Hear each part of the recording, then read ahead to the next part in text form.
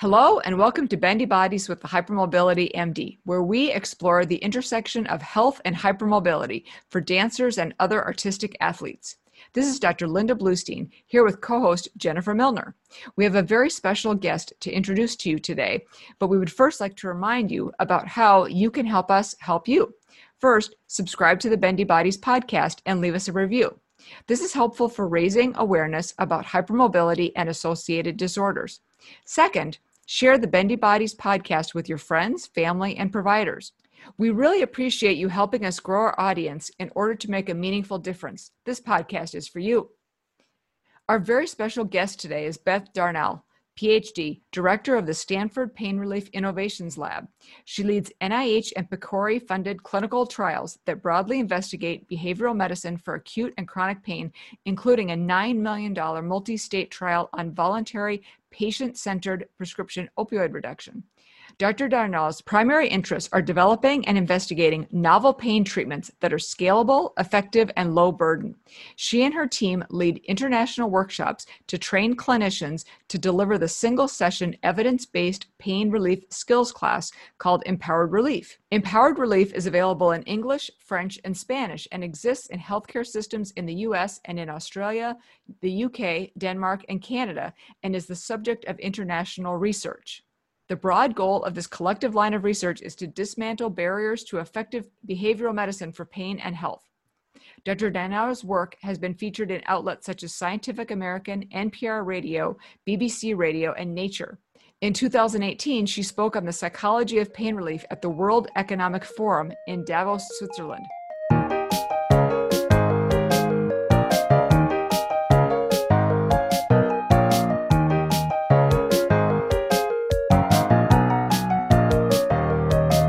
Dr. Darnall, hello, and welcome to the Bendy Bodies podcast.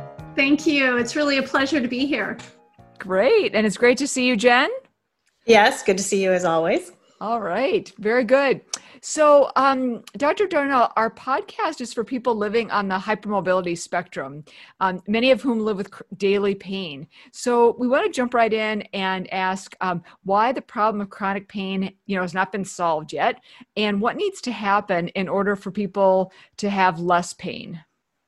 Yeah, well, great questions to kick it off. And I was recently asked what was missing in terms of how we're addressing chronic pain clinically and also in our research. And I think that there's some big, broad opportunities.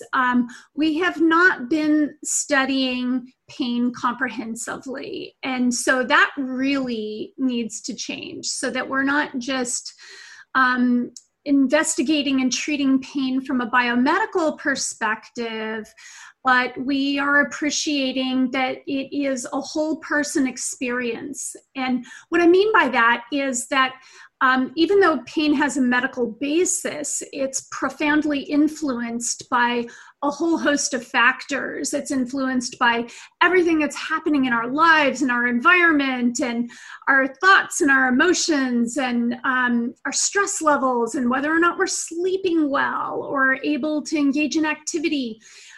So the extent to which we appreciate that pain is a whole person experience with broad, comprehensive targets, we can then begin characterizing the needs and the opportunities within each individual and the opportunity to treat pain better by delivering targeted treatments that address the specific needs of that person. So I think that's the most exciting thing. It's a real opportunity to think about pain more broadly, more comprehensively, so that we're addressing it, treating it better. Sure. And I know that a lot of times when people are going to the doctor with chronic pain, they might have a difficult time even getting an accurate diagnosis. We know that healthcare right now is, we're struggling with a lot of things, especially right now with COVID still going on. And sometimes people don't really know where to start. When you talk about multidimensional assessment, can you go into a little bit more detail about why that's so necessary in diagnosing and treating chronic pain? Yeah, absolutely. So, in a perfect world with each person, we're really characterizing every domain of their life, and then we can examine pain within that context so that we can understand, what is a person's mood? Do they have anxiety? How is their sleep quality? Are they in a relationship? What are they working? What's the stress level in the home? What's a daily level of activity? How is nutrition? What are financial stresses, for instance? And so, with that information of understanding a whole person's life, we can better understand the experience of their pain within that context and then address those factors. So I'll just give you one nugget as an example, is that one of the best predictors of a person's pain on any given day is the quality of the sleep that they achieved the night before. So it's, people living with chronic pain will understand this cycle. If we have a poor night's sleep, we're more sensitive to pain the next day. Pain has a greater impact. We're also likely to have more fatigue. And when we're fatigued, we're less likely to engage in movement or exercise.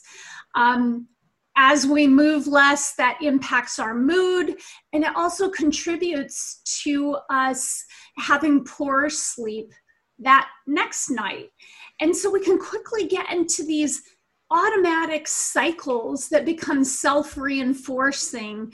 And it's not because we want more pain, and it's not because we asked for more pain, and it's not because we're doing anything wrong.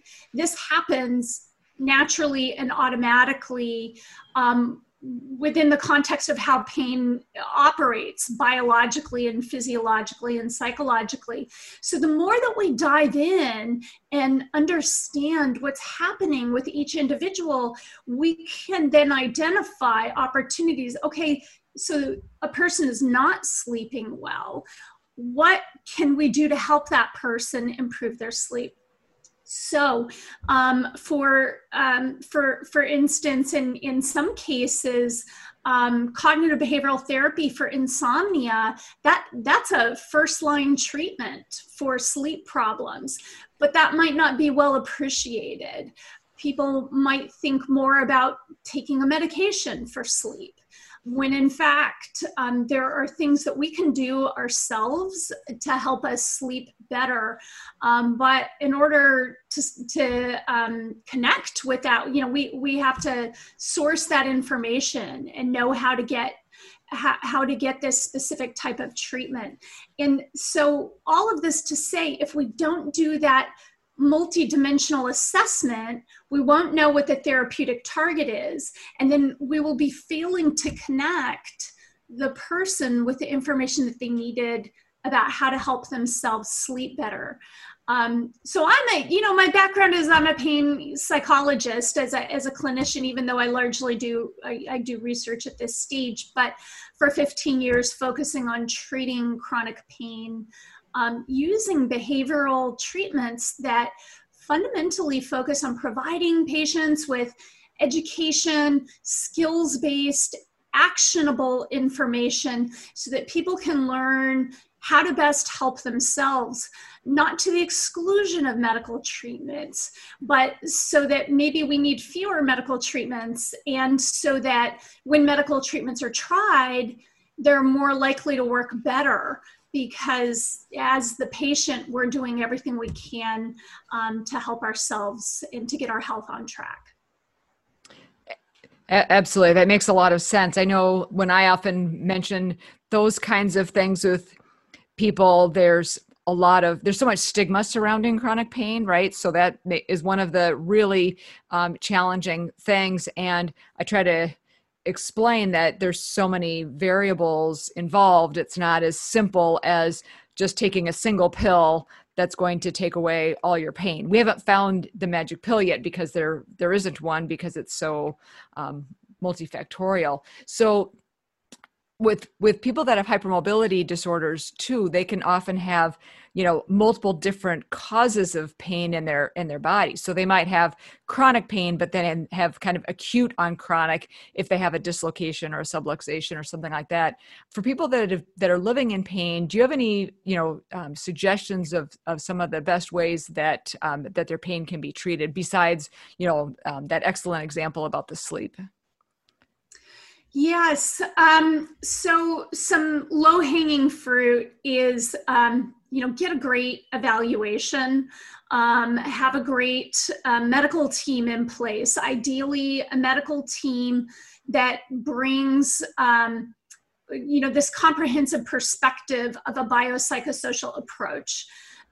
Treating pain well and living well within the context of complex medical conditions really requires having, a healthcare team where different perspectives and approaches are integrated. Now, there's always challenges in various areas of the country. It's hard to bring together all of these experts. But the extent to which one can is obviously advantageous. And so that maybe in your area, you're not able to necessarily work with a local psychologist who is skilled in pain management. But if your physician understands the biopsychosocial perspective, they may be able to bring forward to you resources, whether those are in print or whether those are online classes, digital support groups. There are many different ways to access information about, how to best move with hypermobility. How does one exercise when, certain exercises can actually cause pain or flare pain? And so understanding the limitations of the specific disorder or condition, but still being able to do what you can within the context of that problem. Similarly, from the behavioral perspective, so you want to have a great medical perspective. You want to have that the physical therapy or the movement perspective. You want to have the a behavioral or psychology perspective. Another way to talk about it is a self-management perspective. So I kind of put all of this in a bucket because sometimes people don't just feel stigmatized about pain. They feel stigmatized about psychology. You're telling me to go see a psychologist. I have a medical condition. Why are you telling me to do this? This is not in my head. I have a real problem. And my response to that over and over again, universally, is yes, you have a medical problem. And there are things you can do to help yourself that this is vitally important to help you achieve your best quality of life within the context of a complex medical condition. And that's what the behavioral perspective is all about. It's not about blaming. It's not about judging. It's not about saying things are all in your head. It's about recognizing that there's a very nice opportunity to learn what you can do to help yourself. Because the truth is, living with chronic pain and living with medical conditions, it changes our lives. It can prevent us from doing the things that we love. There can be losses in terms of social connections, professional connections, even a loss of identity that we might have had with ourselves. There can be a loss in roles that we had within the context of social relationships. How do we navigate all of this? And there's support for this. That's the most important thing to know, is that the profession of psychology or behavioral medicine or self-management, it's really about empowering people to be able to make best choices and to have best support to navigate some of these challenging circumstances. I'm so glad you touched on that, because I have several clients with EDS or someplace along the spectrum, and a frustration for them has often been going to doctors and having the doctors say, oh, the pain is in your head. I don't understand what you're saying. Like, I don't see anything. You must be fine. And so approaching the psychological portion and saying, hey, have you found someone to talk to, can often make them feel like you're saying, have you found someone to fix the voices in your head that are telling you you're in pain? So, but it is so important to find support for that for the psychological piece as well. Like you said, the medical, the psychological, the movement pieces all fit together. So I really appreciate that. And I know that that's been some of the work that you have done that I want to get to now. In your book, the opioid-free pain relief kit, 10 simple steps to ease your pain, there's a description that says, people who think pills are the only answer are mistaken, because the best treatment for chronic pain includes much more than pills. In fact, the most important part of pain treatment is not your medication or even your doctor, it is you. And this book gives you the right roadmap and skills to help you reduce your own pain so you need less medication.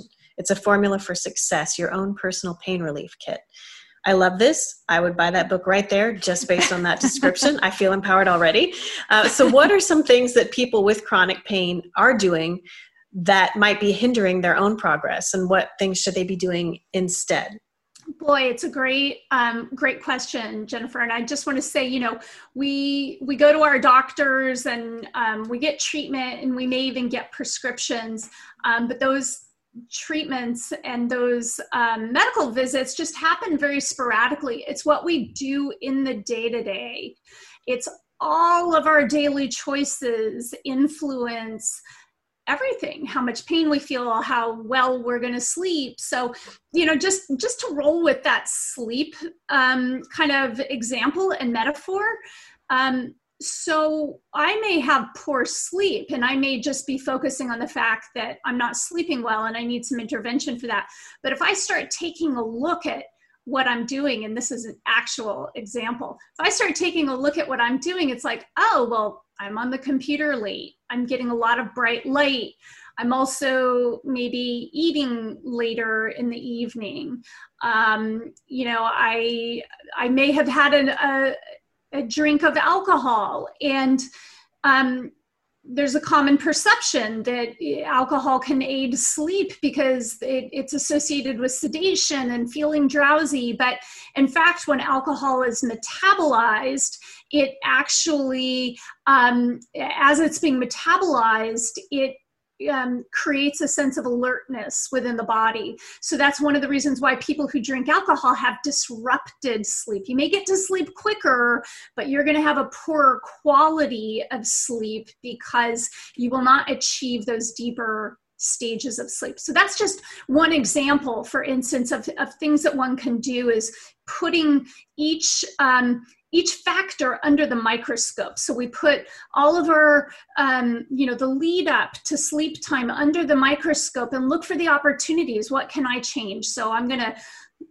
turn off my computer and my phone an hour before sleep. I'm going to avoid alcohol and, not drink it at night, and maybe bump my meal time earlier in the evening.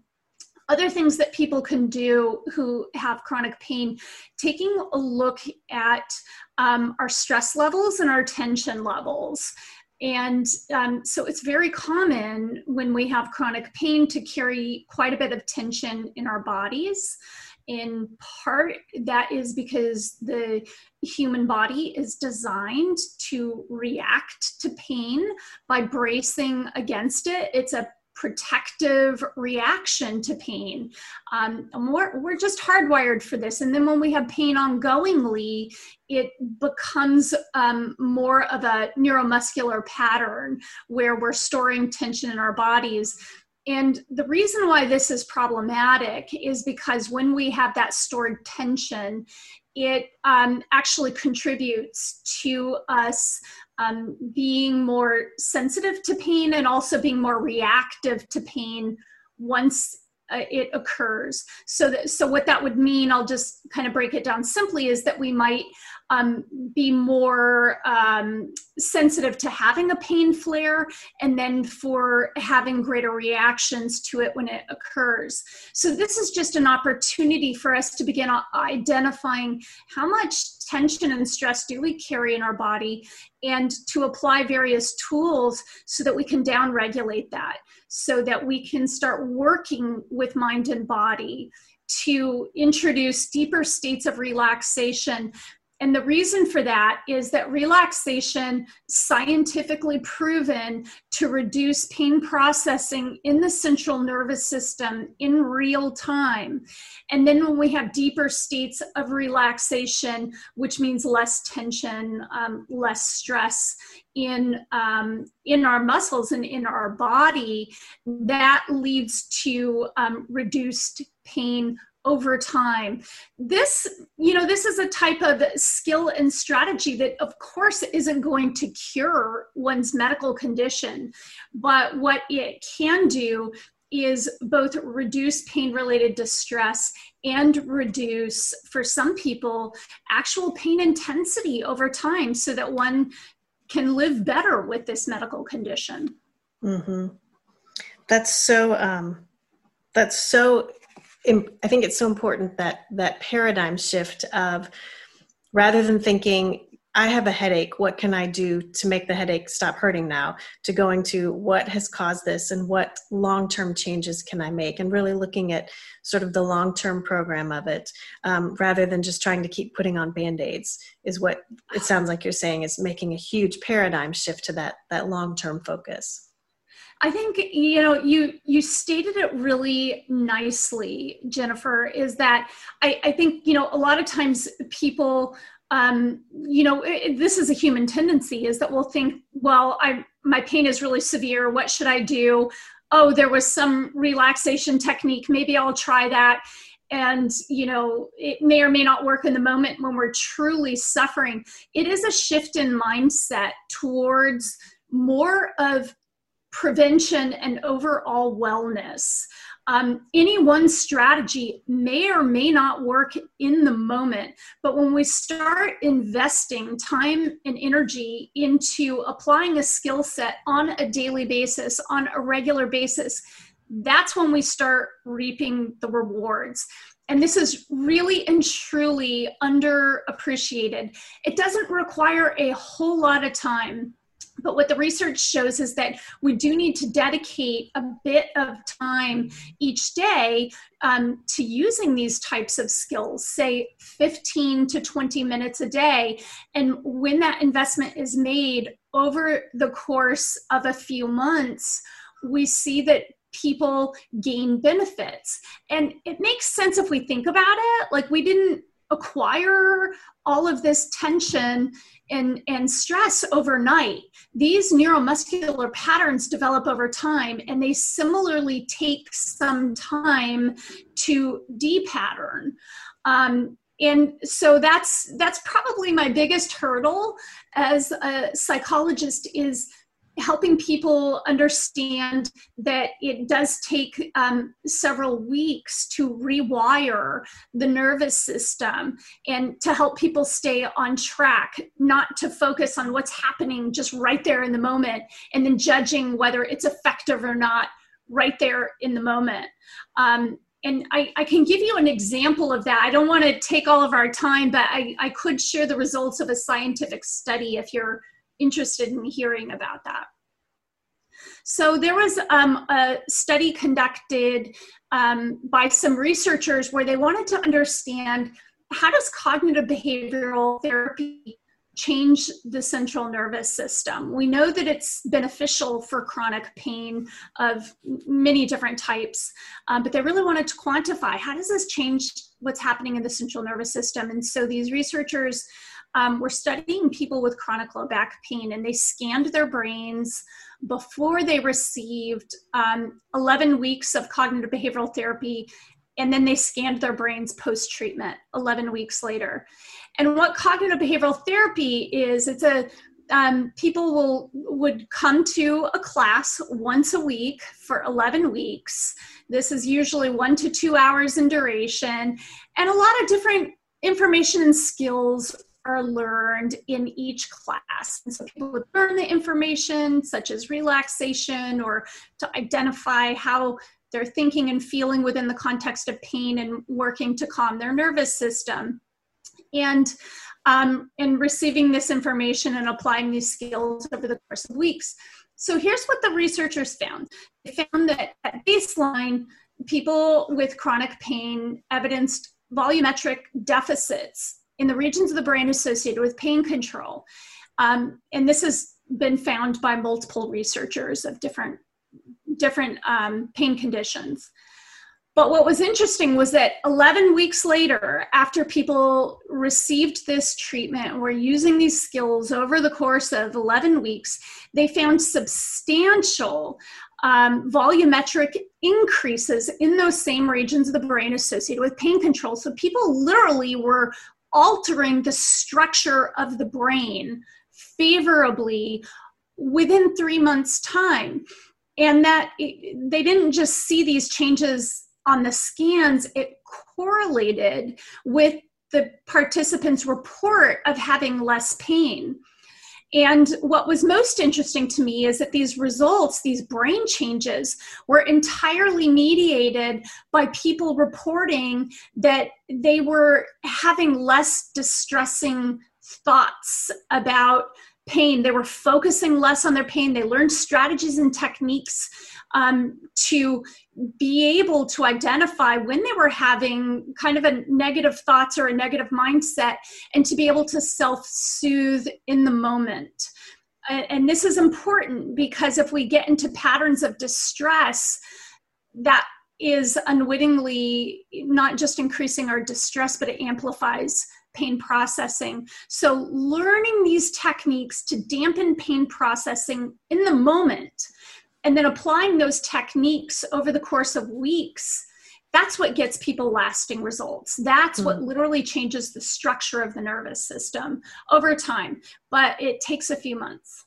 That's so interesting. And I know that you have the book out, but I know you've also created the program Empowered Relief. So how can people access that program? And can you tell us a little bit about it? Yeah, so recognizing that people don't have access to 11 weeks of cognitive behavioral therapy, I developed a very compressed single session class that rapidly equips patients with actionable pain management skills that are included in the study that I just mentioned. So what I recognized was that, look, we know what works. We just aren't delivering it in a format that's accessible at a population level. And this is what needs to change. And so I developed a single session class so that 100 people can be treated at once and family members can be included. It's a class, so it's not group therapy. And for that reason, because it's education and skills based, people are generally receptive to just coming to a class and learning about it. And they don't even have to share information about themselves if they don't want to. Because of COVID, now we're delivering these classes online. Empowered Relief is available at Stanford University. It's available in many healthcare organizations across the United States. It's available in 5 countries and 3 languages now.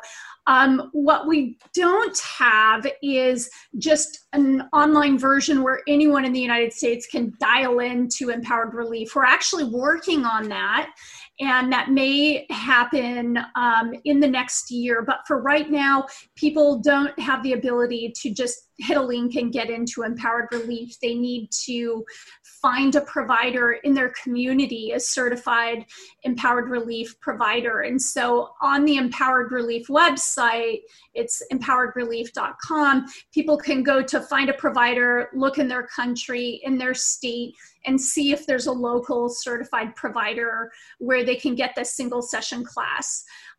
We also have some active studies at Stanford University. So if someone's interested in actually joining one of our studies, that's another way that they may be able to get access to it. And as a final backup, people can get the information in print form. You mentioned the book, The Opioid-Free Pain Relief Kit. So that's actually kind of a compressed print form of the information that people would access in the Empowered Relief class. So, nice. It's different ways to access the information, but that's a nice way that people can get it right away. That's excellent. Is there anything else that you wanted to share about where people can find out about the work that you are doing, how they can find you on the internet? We will post all of your links and everything as well with the podcast, but what would you like to share about that? Oh, thank you for that opportunity. I do have a website. It's bethdarnell.com. I also have a lab website at Stanford University. I can give you that link, which talks about some of our studies.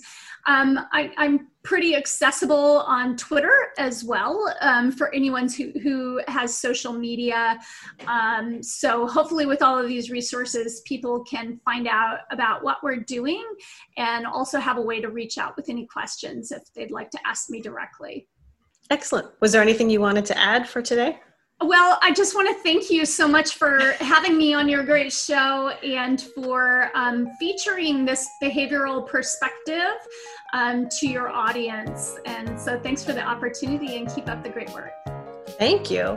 And you have been listening to Bendy Bodies with the Hypermobility MD. Today we've been speaking with Dr. Beth Darnell, Director of the Stanford Pain Relief Innovation Labs. We are so grateful, Dr. Beth Darnell, for you taking the time to come on the Bendy Bodies podcast and sharing your expertise with us today. Thank you so much. Thank you for joining us for this episode of Bendy Bodies with the Hypermobility MD, where we explore the intersection of health and hypermobility for dancers and other artistic athletes. Please leave us a review on your favorite podcast player. Remember to subscribe so you won't miss future episodes. Be sure to subscribe to the Bendy Bodies YouTube channel as well. Thank you for helping us spread the word about hypermobility and associated conditions. Visit our website, www.bendybodies.org, for more information. For a limited time, you could win an autographed copy of the popular textbook, Disjointed: Navigating the Diagnosis and Management of Hypermobile Ehlers-Danlos Syndrome and Hypermobility Spectrum Disorders, just by sharing what you love about the Bendy Bodies podcast. On Instagram, tag us at Bendy_Bodies and on Facebook at Bendy Bodies Podcast. The thoughts and opinions expressed on this podcast are solely of the co-hosts and their guests. They do not necessarily represent the views and opinions of any organization. The thoughts and opinions do not constitute medical advice and should not be used in any legal capacity whatsoever. This podcast is intended for general education only and does not constitute medical advice. Your own individual situation may vary. Do not make any changes without first seeking your own individual care from your physician. We'll catch you next time on the Bendy Bodies podcast.